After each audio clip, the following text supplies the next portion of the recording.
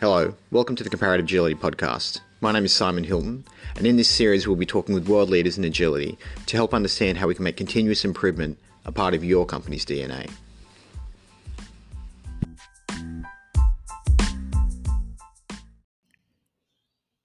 In this episode, I talk with Jutta Eckstein, Claudia Mello, and Steve Hollier about the Agile sustainability capability and how it can help your teams create a better world.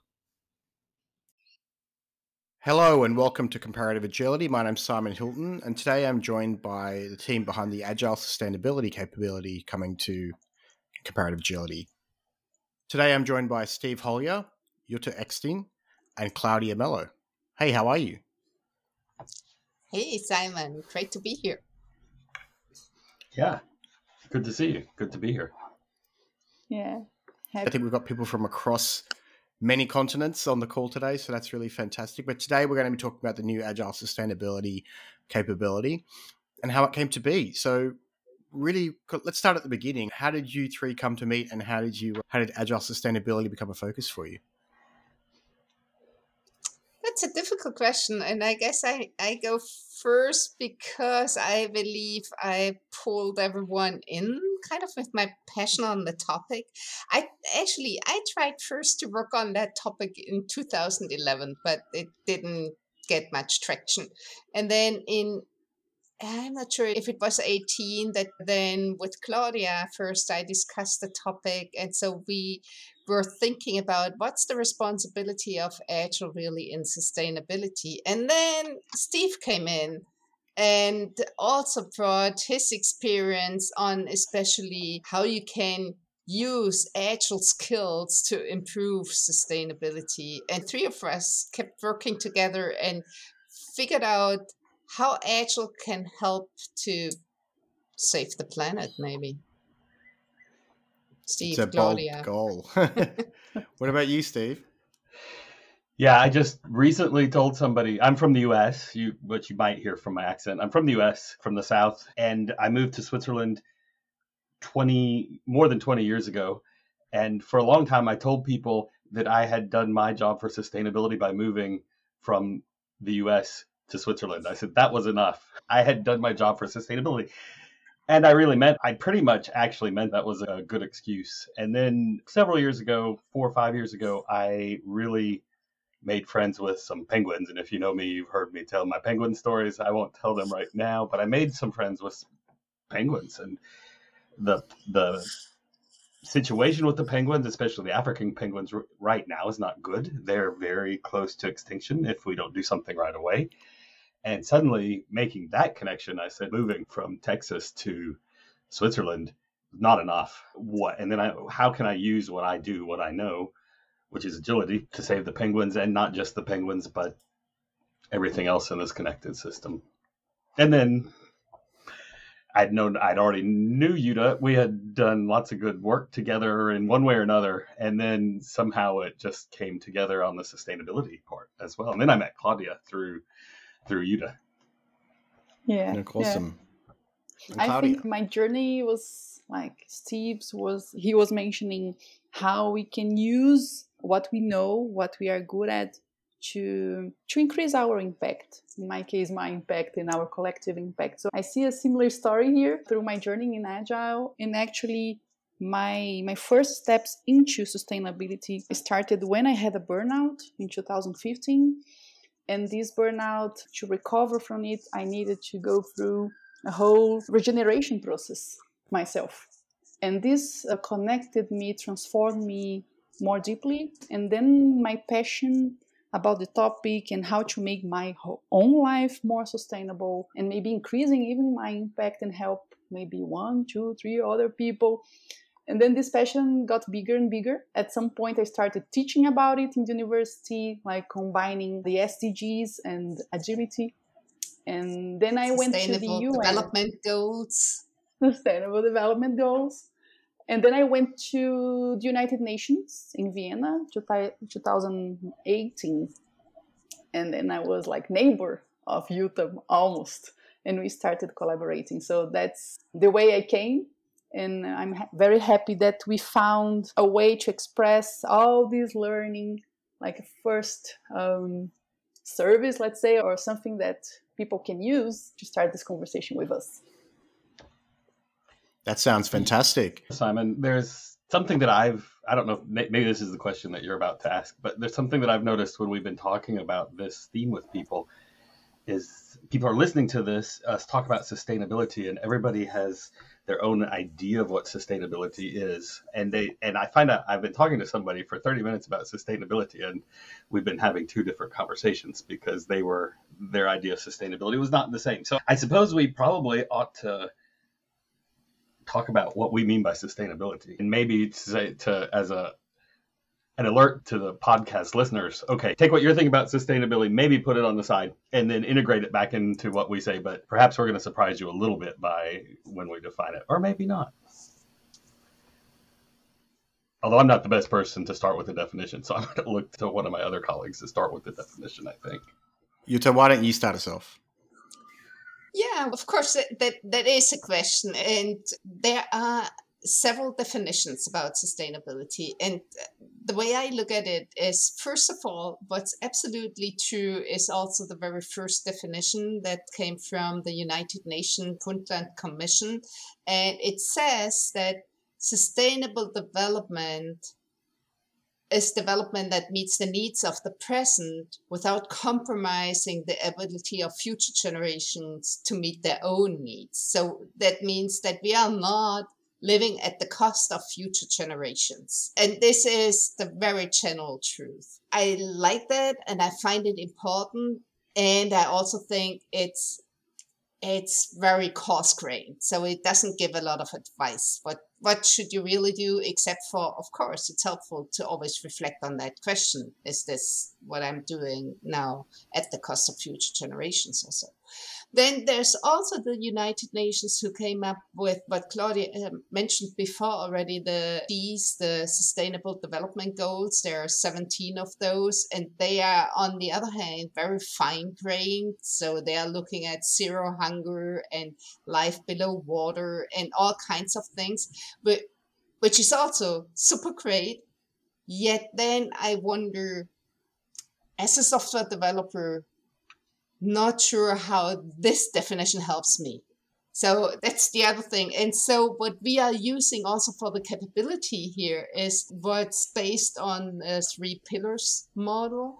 And it sounds already like that, 3 pillars. So there are those 3, and they are social, environment, and economic. These are those 3 pillars. And this is what we are using. And maybe we should dive into those different pillars to get a better understanding. However, the most important thing, maybe putting this first, is that it really needs to be a holistic view on that, and all 3 pillars are always coming together. And it's not, for example, looking at the environment only. Also social and economic have their part. In our interconnected world, everything's so tangled up with everything else that it's impossible to separate those parts, although we often try to treat them separately. So I think, it's actually impossible to separate them. One thing I noticed, because before we dive right into the pillars, is that a lot of times when in the Agile community, when we say sustainability, people jump right to this idea of sustainable pace, because we've been talking about that so much. And we're talking about more than sustainable pace. This is a broader definition of sustainability. If you really think about sustainable pace, I think sustainable pace also has to include social aspects and environmental aspects, and not just the number of hours we work or work-life balance. But a lot of people, when I say sustainability, really focus into that work-life balance. So we're inviting you to broaden that. I also had a long conversation with somebody, and I realized at the end of the conversation, they were talking about how an Agile transformation can last for several years instead of having a transformation that goes really good for 6 months and then fails. And that's a different type of sustainability. That's not quite, I think, what we're talking about here. So maybe that's important just to say. No, I think it is, because it is part of many Agile frameworks, that sustainability pace. So yeah, we are talking about that environmental aspect of it, and how I think you said it really well, Jutta, with how we're not, I believe, I'm going to give it a go, we're not hurting future generations. But let's dive into those 3 pillars, as you said, Steve. So the pillars that we're talking about are people, planet, and profit. So why don't you kick us off, Steve, with people, and tell us more about people and how we're aiming for equity, health, and livability. Yeah, this idea of creating sustainability in terms of social principles and people is something that has become a hot topic in our working environment for the last several years. Here we're linking this with the other pillars. And we mentioned the 17 Sustainable Development Goals from the UN. And when those goals were being developed, the developers really had this idea that we're creating these 17 Sustainable Development Goals. They really had this idea that their agenda needs to be universal and integrated and transformative and grounded in human rights and governance and justice and equity. So all of these Sustainable Development Goals that we also tie to environmental principles and economic principles really were developed along with considering what happens when we see everybody taking part as one society, or not as one society, but all society being interrelated. And that's opposed to how people looked at development goals just 20 years ago, which was how the rich nations could help the developing nations develop. So it was often looking to the global south and helping them develop. And actually, what's the shift here is to say we're all in this together. And also to jump in here, if that's fine, if you think of this from a software perspective, because we know that on the comparative agility platform, most of the people are probably more coming from software background, then what we're also talking here on that pillar about is accessibility, diversity, equity, and inclusion, and all of that. So that not only while we are creating the products, but also the products we do create are living up to these expectations that they are accessible for everyone and that they are inclusive and so on. And if you look at software, it maybe sounds this is a given, but it's actually not. There too often that because we have a specific persona in mind and we just focus on that, then we forget that there are people completely different than we are. And so then the system is not usable for that. I think we often tend, this is... Yes, I think it's important that we start with that people, because that's where it all begins, right? That's where we get the focus and the energy and the determination to move into the others. A mistake, something that often happens in software teams is that we develop for people like us, however we define people like us. Or as Yuta, building on what Yuta says, we develop for the people that are the persona on our board, which might not be exactly like us, but it's interpreted probably through one single lens. And we're not thinking about the rest of the people who aren't like us for justice in other parts of the world, things like that. So when we're talking about creating something that's also available for the future, if the software we're creating is increasing inequity in the world. What about the environment? Yuta, why don't you tell us about that pillar? Yeah, sure. That the environmental pillar is probably the one that typically people have in mind if they're not right away thinking about sustainable pace, but think about sustainability more in a general way. Then the environment and the planet is the thing that comes into mind. Now, looking at this also from a development and the software development aspect, then there are a few things that are coming to mind. On the one hand, often we feel like software comes to the rescue, because with software we make things less physical, and then it feels like we are protecting the planet this way because, for example, people didn't need to travel or anything like that. However, really a huge part of the not so environmental friendly way that we are creating also is the electronic waste. And that e-waste, actually there's a report coming out every 5 years also by the United Nations that just says in the last 5 years there was a plus of 21%, and the e-waste that was generated in 2019 it's an equivalent of 5,400 Eiffel Towers.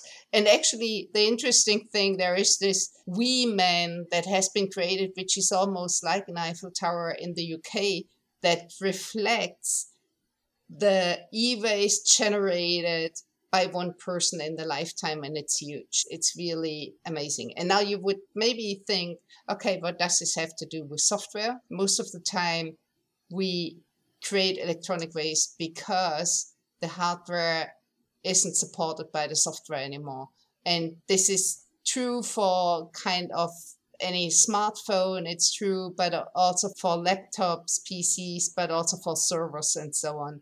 And that's really something we have to take care of, that we ensure that with the new stories and whatever we are delivering, that they are also still running on old hardware, and that this is still supported, and it's not the software enforcing that electronic waste. And then, of course, you could also think of looking at the carbon footprint of the system you are creating. So though it is really a wide field here, it's a broad range, and it just means we have to pay attention to that. And it's not that because it's soft, it doesn't have a footprint. Gary McGovern once said, digital is also physical in the sense of environmental waste that we are creating. That's really interesting. The thing that comes to mind when you speak about that, especially the software supporting the hardware, has it ever come up yet how the open source world interacts with that paradigm as things come out of support of a company, being able to move that software into the public domain and be maintained so that hardware can continue to be used? Is that something people are thinking about? Actually, I don't really know if they're really better in serving some of the hardware. I know, at least from the phone that I'm using. So my phone is, I'm a role model here, sorry to say so. It's a Fairphone, and it's more than 6 years old. So who has such an old phone? And the company, which is Fairphone, who tries to do really stuff in a great way and protecting the planet and all of that, but still they had decided to not support this anymore, I think when it was 5 years. And then it was the community who created an update of Android, and so I can still use it because the community did that.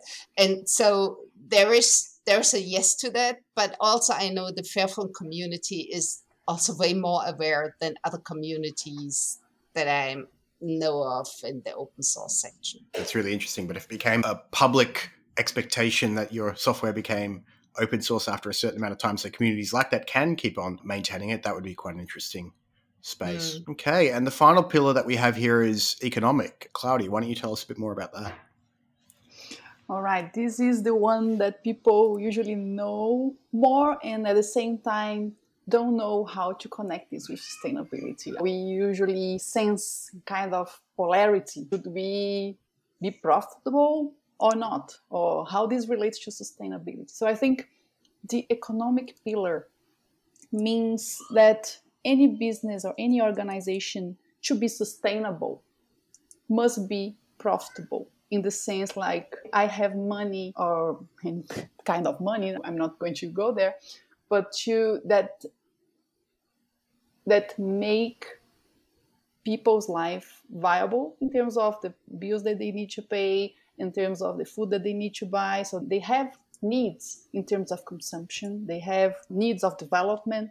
So this is thinking about individual needs. So the employees, for example, and the whole society. So for the business to be sustainable, it needs some profit in the short term and in the long term. And usually when we think about the economic pillar, we are thinking about efficiency, how we can get this energy, the money, the people energy, and all the energy, because usually we say that money is energy, how we can get all this energy and make its use efficient. So this is also something related to the economic pillar. So for organizations, this means a good governance, a good risk management, designing teams in a way that you're not wasting any resource. So this is all these topics relate to the economic pillar. And when we think about also in the context of sustainability, usually people think about the fair labor, fair trade. All these topics are in this polarity and the tensions and the discussions of the economic pillar. There is also tension that I'm not going to go into detail. That is the whole capitalism and the capital system that we have today. And we have different ideas, different mindsets to trying to discuss and to find new ways to work as a society. But it's a super complex topic. So I think in our context here, to simplify a little bit and to start to have a discussion about the economic pillar, I think we need to think if our companies are generating economic benefit, not only for the company, but for all its stakeholders. So we are not making money at the cost of another group of people. So how we can build services and products that create economic benefit for all involved, no matter if it's employees, the employer, the investors, the user, and all people involved in the ecosystem of this company. And one other thing that is very interesting to think about the economic pillar is that if we want to generate something that is fair in terms of economic benefit, we need to be able to build solutions and services seeing each other's point of view. We need to be able to think about the whole stream of value that is being generated and all the people involved in this value stream, and being able to get together, see each other's point of view, and build solutions that include everyone's perspective. So in this sense, it's very important to collaborate and share learning. So this is again connecting with the other pillars, for example, the social pillar, and connecting with agility, because it's at the very core of agility to continuously learn and collaborate. So I think this is an introduction for this pillar, the economic pillar. Yes, it does seem like one of the hardest to get right, but certainly one where everyone needs to benefit. Yeah. Okay, but at the beginning, we also talked about how these three need to work together. And it seems to be pretty clear to me that people need to live on a planet. They work together with exchanges of value. Does it get any more complex than that? The one thing is also similarly to the Brundtland definition. It could also happen if you are not looking at this holistically, that you are focusing on one pillar at the cost of the others. And that's also a reason why you always need to have that holistic view, and why sustainability is actually, or the definition that we are using, is really defined by, if you will, the overlapping of those three pillars. And it's not looking at those individually. Of course, it helps to better understand what can we do next also. But if you think of increasing sustainability, you always have to think about them all together. Absolutely. Okay, well, thank you for your time today. It's been really great to learn a bit more about how we can make a better place using the work that we do every day in sustainability and agile. For anyone looking for the agile sustainability capability, you should be able to find it on comparativeagility.com. And where can people find more about your work? I would think we are all definitely being accessible via LinkedIn. That's where people can find us. And I can probably also say you can all find us on Twitter as well. And what else do we need to say? Might need to have a conversation about Twitter and sustainability pretty soon, considering all the news I'm reading about Twitter. But yeah, right now you can find us all on Twitter, and probably for a while. And yeah, LinkedIn is right now the best place to find me. So yeah. Mm-hmm.